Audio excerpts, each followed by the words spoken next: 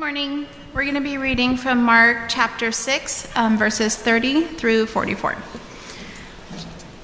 The apostles returned to Jesus and told him all that they had done and taught. And he said to them, "Come away by yourselves to a desolate place and rest a while." For many were coming and going, and they had no leisure even to eat. And they went away in the boat to a desolate place by themselves. Now, many saw them coming and going and recognized them. And they ran there on foot from all the towns and got there ahead of them. When he went ashore, he saw a great crowd, and he had compassion on them, because they were like sheep without a shepherd. And he began to teach them many things. And when it grew late, his disciples came to him and said, "This is a desolate place, and the hour is now late. Send them away to go into the surrounding countryside and villages and buy themselves something to eat." But he answered, "You give them something to eat." And they said to him, "Shall we go and buy 200 denarii worth of bread and give it to them to eat?" And he said to them, "How many loaves do you have? Go and see." And when they had found out, they said, 5 and 2 fish. Then he commanded them all to sit down in groups on the green grass. So they sat down in groups by the hundreds and by the 50s. And taking the 5 loaves and the 2 fish, he looked up to heaven and said a blessing, and broke the loaves, and gave the disciples to set before the people. And he divided the 2 fish among them all. And they all ate and were satisfied. And they took up 12 baskets full of broken pieces and of the fish. And those who ate the loaves were 5,000 men. All right. Well, I think our headset mic finally exploded. So the day was coming. It either exploded or I just can't figure out how to turn it on. It could be either. But I get to go stand-up comedian mode once again. Always good. If you're new, welcome. My name's Cameron. I'm one of the pastors here. It's a joy to worship with you all. And we are going to examine the scripture that Annie just read for us. The next passage in Mark as we've been making our way through the gospel. But I think I need to tee something up. Because there are stories, whether it's in the Bible or elsewhere, that can more or less function kind of as self-contained units, that you don't really need any outside information to understand what's going on. They kind of supply everything you need to understand and interpret and make sense of what's going on inside the stories. And then there's ones that basically can't be understood apart from all kinds of background information, or at least you'll miss huge swaths of what's going on. And I was thinking a perfect example of this is actually in the Marvel Cinematic Universe. And I'm not like the world. I am into some pretty nerdy stuff, but I'm not the world's biggest Marvel Studios fan. I've seen probably most of the movies. I think I've seen most of the TV shows. I enjoy them on a scale. Some I really like, some I don't like. But at this point, I kind of feel like you kind of know what you're getting. At this point, some of the magic's lost for me. Nonetheless, I assume everyone in this room has seen at least some of these movies. Remember the first time you saw Iron Man 1? All right, Iron Man 1 came out of nowhere. It's kind of an obscure comic book character at the time. That movie came out, and it's just like a nice, simple story, probably still one of the best films in the MCU. And it's like, great. It introduces you to the character, his technology, how it works. This is great. Story's resolved. Works great. Take that, and then compare it to like the last Avengers film, Avengers Endgame. And I won't spoil it if you didn't see it, but Avengers Endgame basically had to serve as like the culminating film over like the 24 or however many movies that had come before. So it's jam-packed with characters, and not only that, but it takes time to like go back and revisit key moments from like the history that had come before in the previous films. And I just remember watching that movie and being like, I mean, this was really fun. I really enjoyed it. I think it's a cool movie. But like, if you hadn't seen most of the Marvel films, you would just be sitting there like, what on earth is going on? As a standalone story, it's basically useless. If you know the context and know the history and know what led up to those events, then it's amazing. It's powerful. It's like, wow, how'd they pull this off? 10 years of storytelling wrapped up succinctly. That's the difference. And so today's passage, it's one of the most popular stories. If you know any miracles of Jesus, you probably know about Jesus, feeding the 5,000 or feeding the 4,000, feeding the large crowds. There's a couple of different times it's recorded in the scriptures. It's one of the most popular and well-known in our world. It was one of the most popular and well-known in the ancient world. It's the only miracle besides the resurrection that's recorded in all 4 of the Gospels. So even the New Testament writers thought there's something here in this miracle that you don't want to miss. Mark himself actually records 2 very similar supernatural feeding miracles.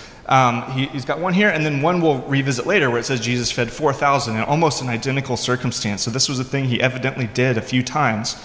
And then Mark goes out of his way. In chapter 8, he records that Jesus is frustrated with the disciples, specifically looking back to this story that we just read that we're going to look at today, saying, like, you don't understand the significance of what happened. So Jesus himself called back to this as something that, like, disciples ought to see what this means. So there's something in this story that adds up to more than just, whoa, Jesus is powerful. We've had a lot of, whoa, Jesus is powerful stories throughout Mark. And there's probably more going on with all of those as well. But this is one where it just felt crucial to say, okay, we want to get below the surface and see all the little literary clues that Mark is leaving us to really let the full weight of this thing hit us more than just, great, he can feed a lot of people. That's cool. So to help us see it, we don't usually start this way, but this is probably really boring for most of you. And then there's like 4 people in this room that are like, all right. I don't know why I did such a creepy voice and creepy fingers. It is what it is. So I want to just take a moment to start by mentioning a few key events from the history of Israel across the whole Old Testament that inform this passage we're about to read. And we'll do this quickly. But the story in Mark 6 reaches all the way back to Genesis and has thematic connections all the way through, like obviously the Torah, the history books, even the prophets, even the writings. We've got connection to Psalm 23 that's really important, and other passages as well. This isn't even exhaustive. But I just want to see some key moments here connected to this theme or this idea of shepherding. And if you've been around church any amount of time, you've heard the word shepherding. You've heard the metaphor shepherd for kind of spiritual protection or activity. And shepherding was a useful spiritual metaphor for the biblical, in biblical times for ancient Israel and so on, because shepherds were everywhere. It was a very common and very crucial job for life in Israel. And so everyone knew what a shepherd was and what they did. If you don't know, they gather sheep, they protect sheep, they feed sheep, they guide sheep who can't do these things for themselves. And so if we go back to Genesis 48, we have the first instance of when God gets referred to as a shepherd, as Jacob refers to him as the one who has shepherded him throughout his life. And that's interesting, metaphor applied to God.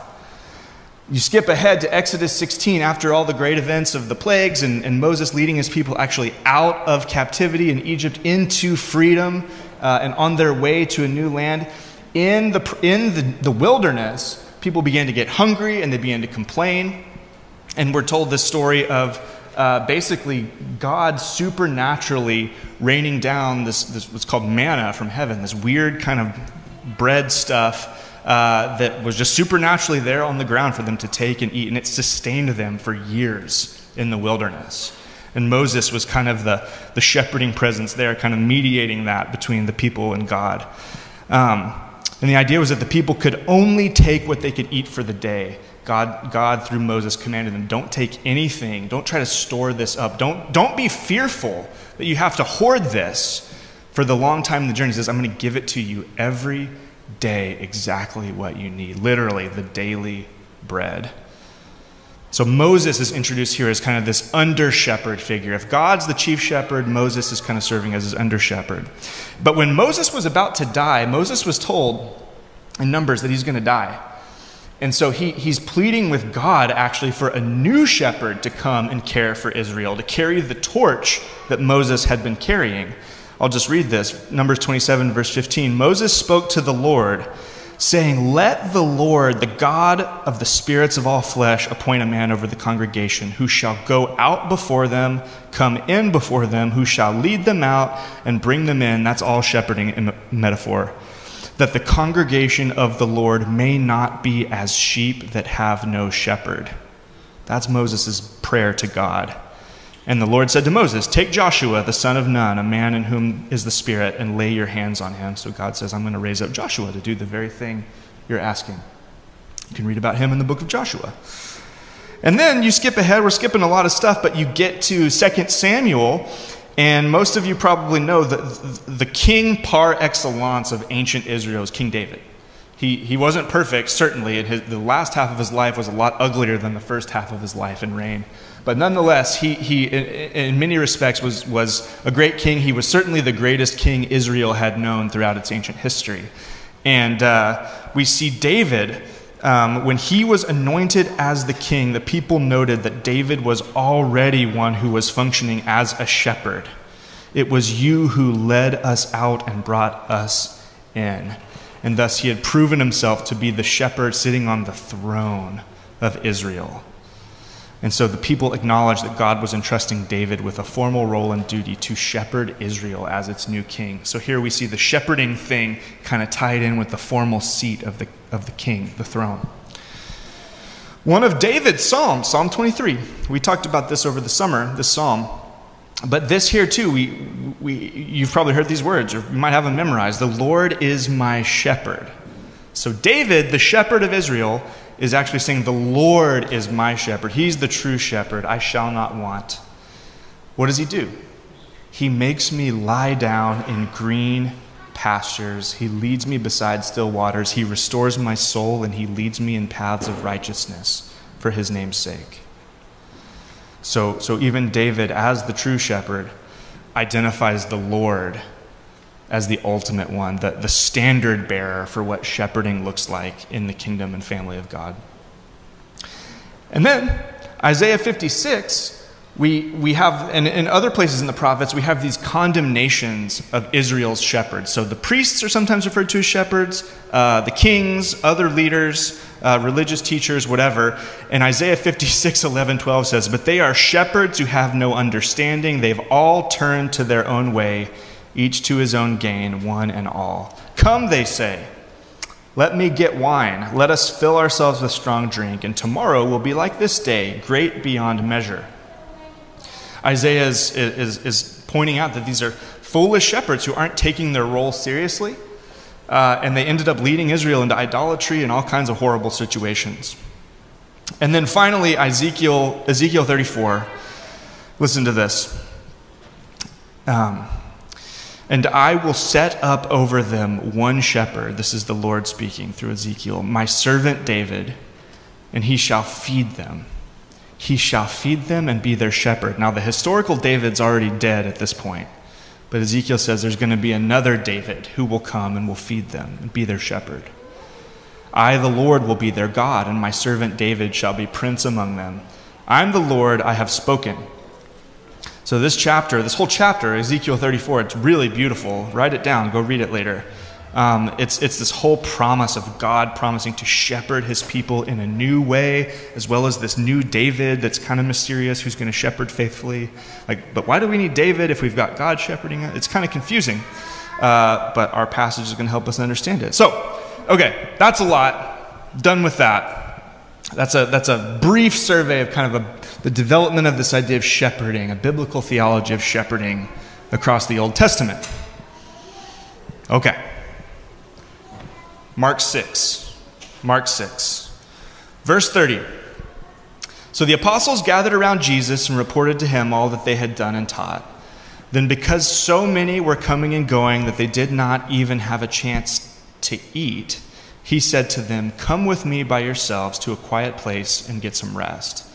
So they went away by themselves in a boat to a solitary place. So remember, the previous story was that kind of ugly story about King Herod having John the Baptist killed, but just before that was the story of Jesus sending out the 12 to do what he did, to minister just as he did, to proclaim the good news of the kingdom, faith and repentance, to work miracles, to heal people, to overcome demons and all this stuff. So the disciples were sent out 2 by 2 to do that. And now we pick back up. They came back to Jesus and they reported what had happened. All these amazing things that they had been able to do in Jesus' name. But there's no time after this kind of, you could call it a missionary journey or whatever, there's no time to even eat or rest because the crowds the crowds are pressing in. Everyone was exhausted and hungry, we're meant to infer, but the crowds are just pressing in as Jesus and the disciples' fame keeps going out and out. It's once again, this isn't the first time this has happened in Mark. They can't even eat their food because the demands of the crowds are so great.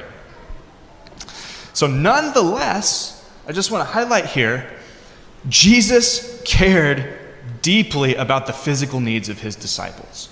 You see, he didn't just say, hey, suck it up. We got ministry to do here. Jesus said, look, come with me by yourselves. We're going to go find a quiet place. We're going to go rest. We're going to go eat. We're going to go recharge. We're going to go take care of you guys who are wiped. So Jesus, we could sidebar here. Jesus, I think it's very easy. You can build a great theology of work across the Bible. God himself wants us to work hard. If you're a disciple of Jesus, he wants you to be a hard worker. No doubt about that. Whatever that is, whether it's at an office or in the home or wherever and whatever that looks like, you're to work hard. But he is vehemently opposed to workaholism, the idolatry of work, sort of this, I have to work or else I have no identity or else I won't be able to do this or that, or I need this distraction to keep me from whatever it is that's actually bothering me. Work is a nice distraction for some people. Workaholism is rampant in our culture, and Jesus wasn't for it. Jesus needed rest, and Jesus wanted his disciples to rest. So just ask, do you create margin for rest? Sometimes, even especially in ministry, people get this idea, I'm doing the Lord's work. I got to work I got to keep at it. And even Jesus himself with the 12 said, no, let's go, let's rest, get away from the crowd, let's recharge. This is what we need. And that's very specifically why even mentioning things like children's ministry, needing volunteers, we don't want any super volunteers who are like, I'll just serve every week down there. Because we want you to rest. We don't want the church community to be a place where you are just spent. That happens in a lot of churches. We don't want that here. We want good rhythms of hard work, yes, and generous rest. Generous rest. So, there you go. Sidebar. Jesus and rest. And of course, I think we're meant to see this as well. There is no place where you get there's no place where you get the kind of rest that you get in the presence of Jesus. We're meant to see that here. Come with me, and I'll give you rest. That's the whole key aspect of the gospel, is that the gospel is not achieved through work. Your salvation can never be earned. It is a free gift that you come to him with nothing but faith and receive it open-handedly and find rest in the deepest matters of life, your eternal salvation. It's a move of rest, of just trusting what he has done for you. I think we're meant to see that here. But nonetheless, the crowd has other ideas, so let's keep reading. But many who saw them leaving recognized them. Look at this. They saw them leaving, they recognized them. They ran on foot from all the towns and somehow found the spot that Jesus and the disciples were going to try to pull in and beat them there. They got there ahead of them. And Jesus landed, the boat lands on the shore, and he sees again a large crowd. And just imagine for a second what Jesus and the disciples must have felt like. They're already wiped, exhausted, probably uncomfortable with people pressing in. And they get away. They think they're going to have a quiet moment or maybe a few nights or whatever to recuperate. And the crowd is already there. No rest for the weary. As a parent, this story just reminds me, and we're kind of in the middle of one of these cycles right now where, there's certain days where I'm so tired, and then I get to bed late, and then I have to get up early for whatever reason, and I'm just so looking forward, even to the little sleep that I'm going to get. And a crying baby wakes me up in the middle of the night. A kid wakes me up. You've all been there, whether it's with a child or some other responsibility, a phone call, this or that, a stomach ache, whatever. Your rest is interrupted. Your rest is interrupted. Your crucial rest, the rest you need to function. What is Jesus like? What is the Jesus that we hopefully all worship and follow and proclaim as Lord? What is he like in this situation? What is Jesus like in a moment of being worn down, physically spent? How does our King respond? How would Jesus respond to the crying infant in the middle of the night? Unlike me, who responds with grumbling and frustration and maybe just pretending that I'm asleep so that Susanna will wake up and go check. That's about half the time. So I don't know if I ever told you that before. Sometimes I pretend. You ever do that? No? Okay, good.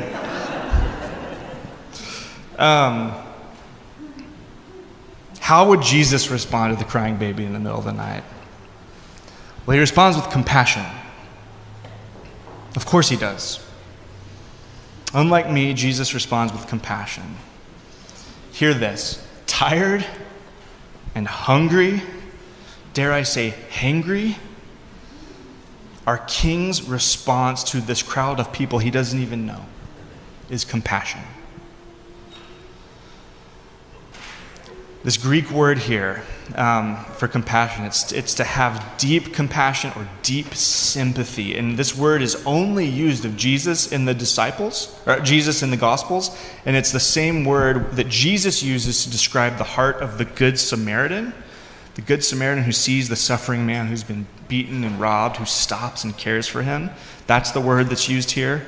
It's the same word that the Father uses, that's used of the Father by Jesus in the parable of the two sons.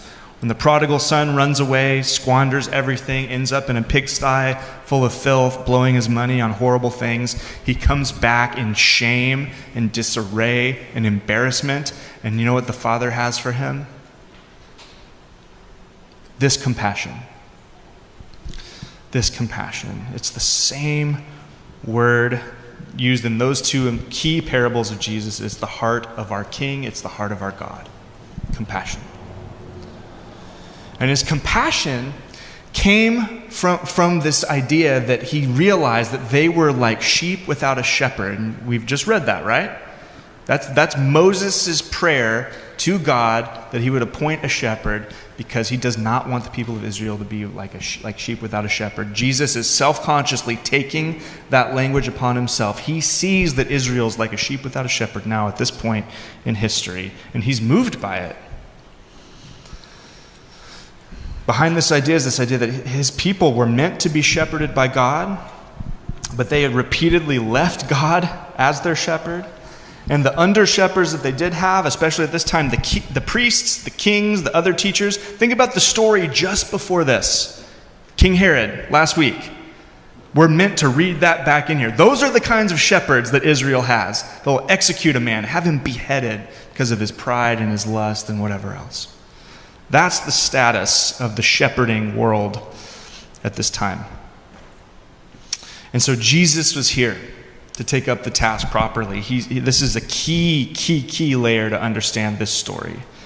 And there's a specific reason Mark chooses to include that language, like filling in artistically the mind of Jesus here. He had compassion because they were like sheep without a shepherd. Note that.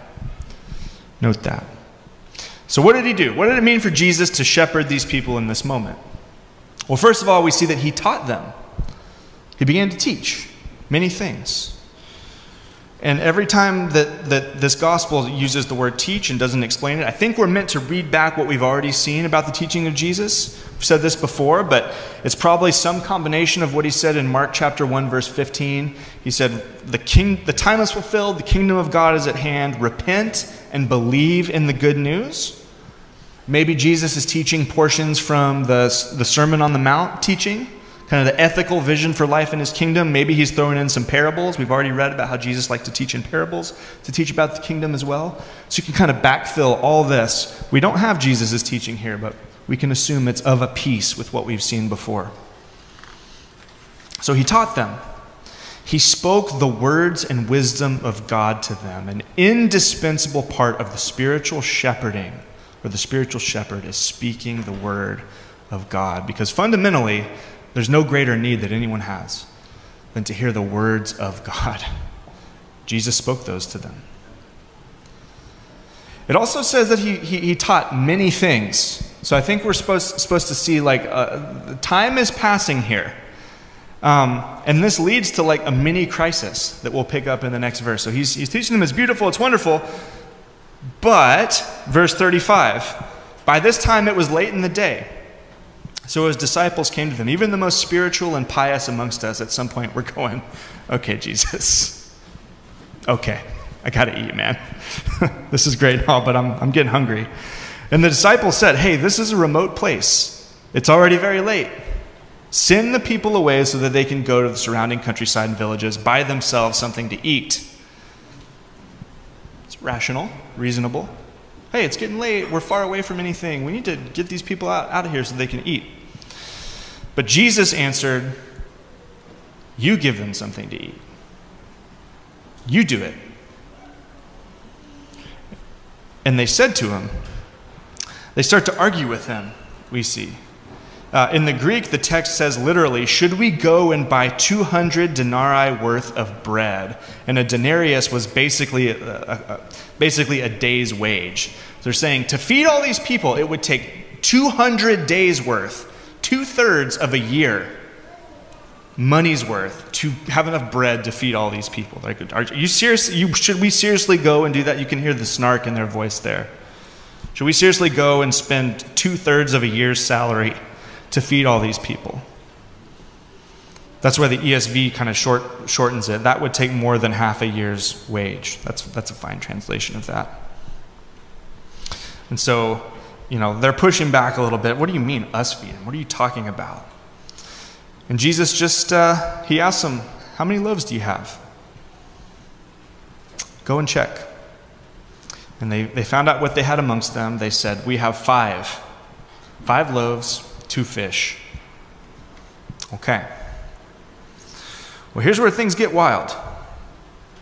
So Jesus, verse 39, Jesus directed them to have all the people sit down in groups in the green grass. You hear that? Why is he talking about green grass? Why does Mark need that detail? He makes me lie down in green pastures. Literally, go sit down in the green grass in groups. So they sat down in hundreds and 50s, and taking the 5 loaves and the 2 fish, and looking up to heaven, he gave thanks and he broke the loaves. And he gave them to the disciples to distribute to the people. And he divided the 2 fish among them all. They all ate and were satisfied, and the disciples picked up 12 basketfuls of broken pieces of bread and fish. And the number of men who had eaten was 5,000. Uh-oh. Paper's sticking. So, Jesus kind of becomes the director here. He tells the disciples to have the people sit down in the green grass. He made them lie down in green pastures, and he gives thanks to God for the food. He breaks it, he divides it up, and by the end of the story we see that he had somehow supernaturally multiplied this. And look, this is crazy. And some of you in this room may not be followers of Jesus. You may not believe in the miraculous. You read this and you're like, well, okay, great fairy tale you've got there. And all I can say is this is the claim that the Bible makes. It claims that this Jesus, uniquely in human history, was the Son of God. And as such, he had authority over even the laws of physics themselves, that he could do something like this, and even more miraculously, that he could raise from the dead just a little bit later. And that's kind of what everything hinges on. Because if this is the kind of God he is, if this is the kind of thing he can do, then there is hope for you and there is hope for me beyond the grave. And if he can't, then there's nothing. There's nothing. And this isn't always easy for me to believe, but right now, I'm compelled by it. I believe it. I think this is true. Crazy as it is, I think Jesus can do this. I think he did do this. I think he will do even greater for you and for me in the life to come. So, he divided the fish. We learned he supernaturally multiplied it. And once again, like manna in the wilderness, there is enough for everyone. 5 loaves, 2 fish, enough for everyone. And then he gave it to the disciples to distribute. And notice that this little detail, it captures basically the whole game about how God works in the world, in the age that we live in the church age. Jesus works, cares, serves, acts, not exclusively, but seriously, majorly, substantially through his body, the church. So we get a preview here. And that's the way it's been since Genesis 1. You know, why did God create Adam and Eve and say, hey, I want you to be rulers. I want you to cultivate. I want you to go and subdue the world.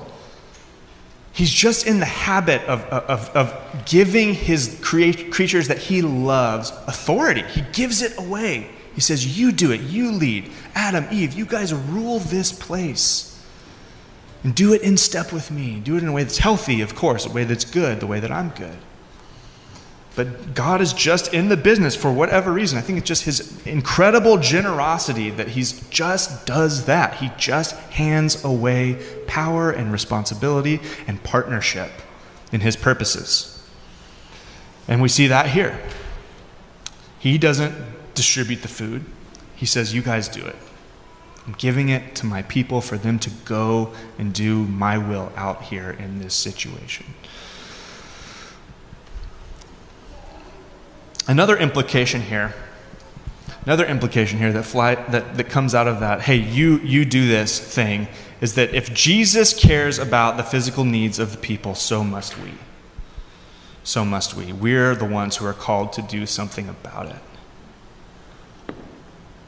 You know, it's really, you could imagine the disciples here kind of, you know, seeing the sun go down, people are getting hungry, they're far away, they're like, hey, Jesus, we know you're the kind of guy who cares about this kind of thing, cares about people getting fed, people being taken care of. So why don't you take care of this?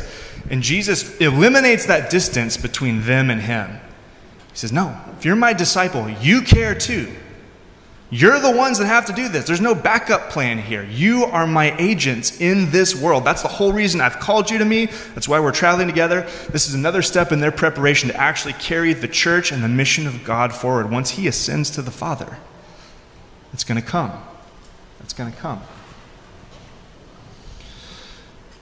If Jesus cares about the physical needs of people, so must we. Or as James puts it in James 2:15-17, if a brother or sister is poorly clothed and lacking in daily food, and one of you says to them, go in peace, be warmed, be filled, without giving them the things needed for the body, what good is that?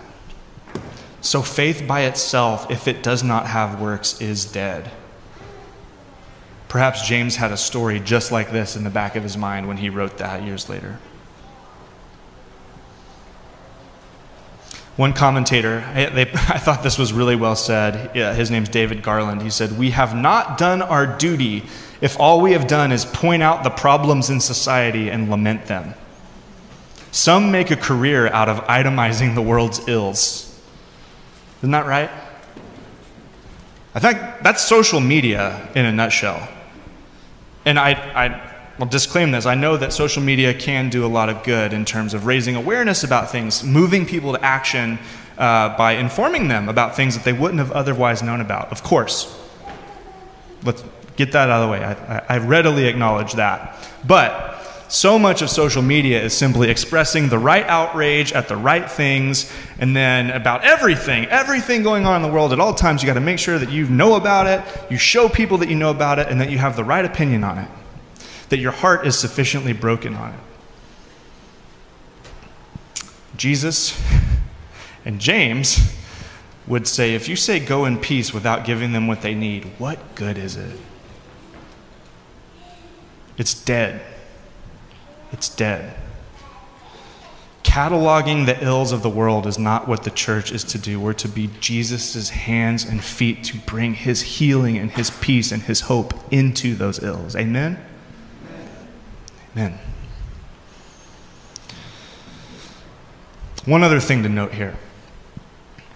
Note that just like the disciples, we'll just skip ahead and apply it to ourselves. Like the disciples, we have nothing to give except that which we get from Jesus. You know, he has what the people need. I don't. You don't. You know, insert person here. No one has what the people need except him. He has what the people need, both his teaching and his miraculous provision of bread. And we're the middlemen and the middle women bringing the things of Jesus to the people who need them. Don't miss that part of the story. He didn't make them the end of this. He's the one who does it all, and he says, you take to them what is mine, what I'm providing. So it is with us here. And the end result is that everybody, 5,000 men, and we can assume that there were also women and children there as well. Who knows the number? We're leaving 12. They all ate their fill. And it left 12 baskets of leftovers, and I just love that detail too.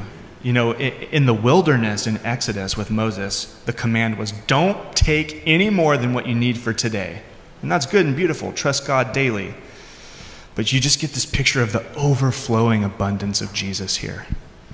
It's the new and the truer and the better. There's 12 baskets of leftovers after feeding who knows how many people. It's amazing. So that's the story. And I want to don't always do this, but I want to just highlight what I think are a handful of takeaways we need to take away from this so that we don't miss them. Most of these things are things we've already mentioned, but I just want to make it explicit. First, this is another in a long line in this gospel of miraculous experiences and evidences of Jesus' power over the material world. He is not limited by any material limitation, not even death itself, because he's the Lord over creation. And his loving concern for his people is not limited by his means. You know why? Because his means are unlimited. Again, if that's not true, then this is all fairy tale great. But if it is true, then everything is different. Everything is different if that is true. Second, Jesus cares about physical needs. And tragically, so many people in the church, we have this over-spiritualized idea that like only what matters is the spiritual. And of course the spiritual matters. Of course, like believing the gospel and growing in intimacy with Jesus, all those things matter. The point is that they're not divorced from your body or your neighbor's body or the physical world. And that's why, you know, the heaven that we're anticipating when Jesus comes back to put all things right is not disembodied spirits floating around in clouds or like babies in diapers with harps. Where'd that come from? I don't know where that came from. It's not that. No, it's a new heavens and a new earth and a city, a beautiful city with the tree of life and the river of life running through it and people coming and going out of the gates, activity. It's real life. It's not something strange. It's real life perfected without the stain of sin infecting it any longer. So imagine Portland without historic levels of gun violence. No gun violence in Portland. You know? No corruption, no sin between person to person, no evil, no injustice, no abuse, no mistreatment, no homelessness, starvation, hunger. Can you imagine it? I don't think we can. That's the picture. It's a new heavens and a new earth with him reigning as king, the only one who's good enough to do it. And if that's the case, that has implications for now, that Jesus cares about the physical, so must we. So there is nothing unspiritual. In fact, it is deeply spiritual to meet the physical needs of your brothers and sisters and of your neighbors. This passage reminds us not to separate the physical and the spiritual. Third, we've got to notice again the way in which Jesus utilizes his people to be his hands and feet. This is a preview. This story is projecting out to the way things are going to be once Jesus leaves the scene and empowers his people through his Holy Spirit to carry his work forward. That's the age we live in, the age of the church. So since Jesus cares about physical needs, we're to reflect him in the world and how we live amongst, serve, and work to meet the physical needs of one another and our neighbors. This is a crucial part of life in Jesus' kingdom. And then fourth, I'd say most importantly, and maybe this is the one that would be easiest to miss if we hadn't done what we did at the beginning of the sermon, we are supposed to see in this story Jesus as the fulfillment of so many promises and the culmination of so many themes that point in one direction. This Jesus is greater than Moses, as he gives the supernatural bread in even greater abundance than God did through Moses. This Jesus is greater than Joshua, the one that Moses asked God to provide to shepherd his people. And he is the God with his people amongst them. We see here that he is the good shepherd. Though the people had no shepherd, the good shepherd is here to make his people lie down in green pastures. He's the shepherd king that every good king in their good moments was a shadow of, a reflection of, even in their small ways. And he's the good king that every bad king is a degraded mockery of. This passage is intentionally using imagery and language and themes from across the whole story of God up to this point to reveal that Jesus is the Messiah. He is the promised one that wraps up all of these themes. How is God going to answer that thing that he said in Ezekiel about the shepherd that's coming? That's kind of David and it's kind of God. It's God in human flesh. Who could have predicted that? But that's what happened. But there's a bit of a twist here. Because even if people were prepared for the Messiah, they were certainly expecting and hoping for a Messiah. Maybe not necessarily the God-man, but they're expecting Messiah. But we're supposed to see, even still, even though that Jesus is the culmination, the only possible culmination of all that had been laid out and all that was being expected, the way he's going to shepherd his people is surprising. And I think it gets summed up in his words in John 10:11. Jesus said, "I am the good shepherd. The good shepherd lays down his life for the sheep." Maybe there are other shepherds who will protect the sheep for a while, but honestly, pretty much all of them, if the going gets tough, they're going to bail. They're going to leave. They're going to let the sheep fend for themselves. Jesus says, "I'm the good one, the one who lays down his life for the sheep." Remember how the story began. Jesus, the disciples, they are hungry and they're tired and they're being hounded by the crowds and they try to get away for rest and they're continually pursued and they can't get a break. But in his compassion, what does Jesus do? He forgoes his rest. He says, "Lie down in the pasture." He forgoes his food. He says, here's this to distribute. Jesus leaves this story hungrier and tireder. Is tireder a word? More tired than he was when it began. And the people get rest and they get fed.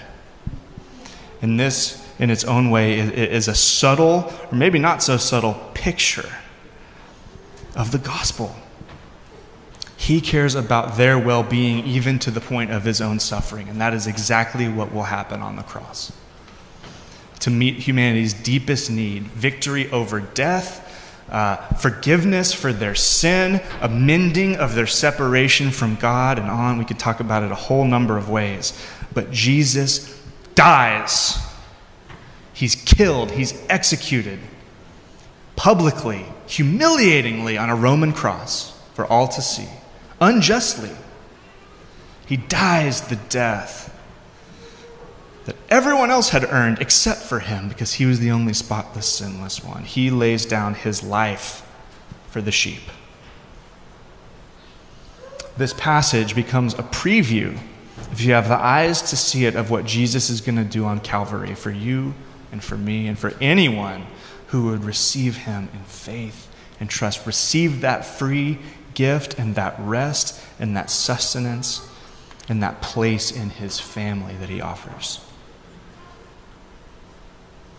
He dies in their place, in your place, in my place, that we might live. Do you have eyes to see it? That's our King. That's the Good Shepherd. And as far as I'm concerned, there is no other hope Let's follow him. Pray with me.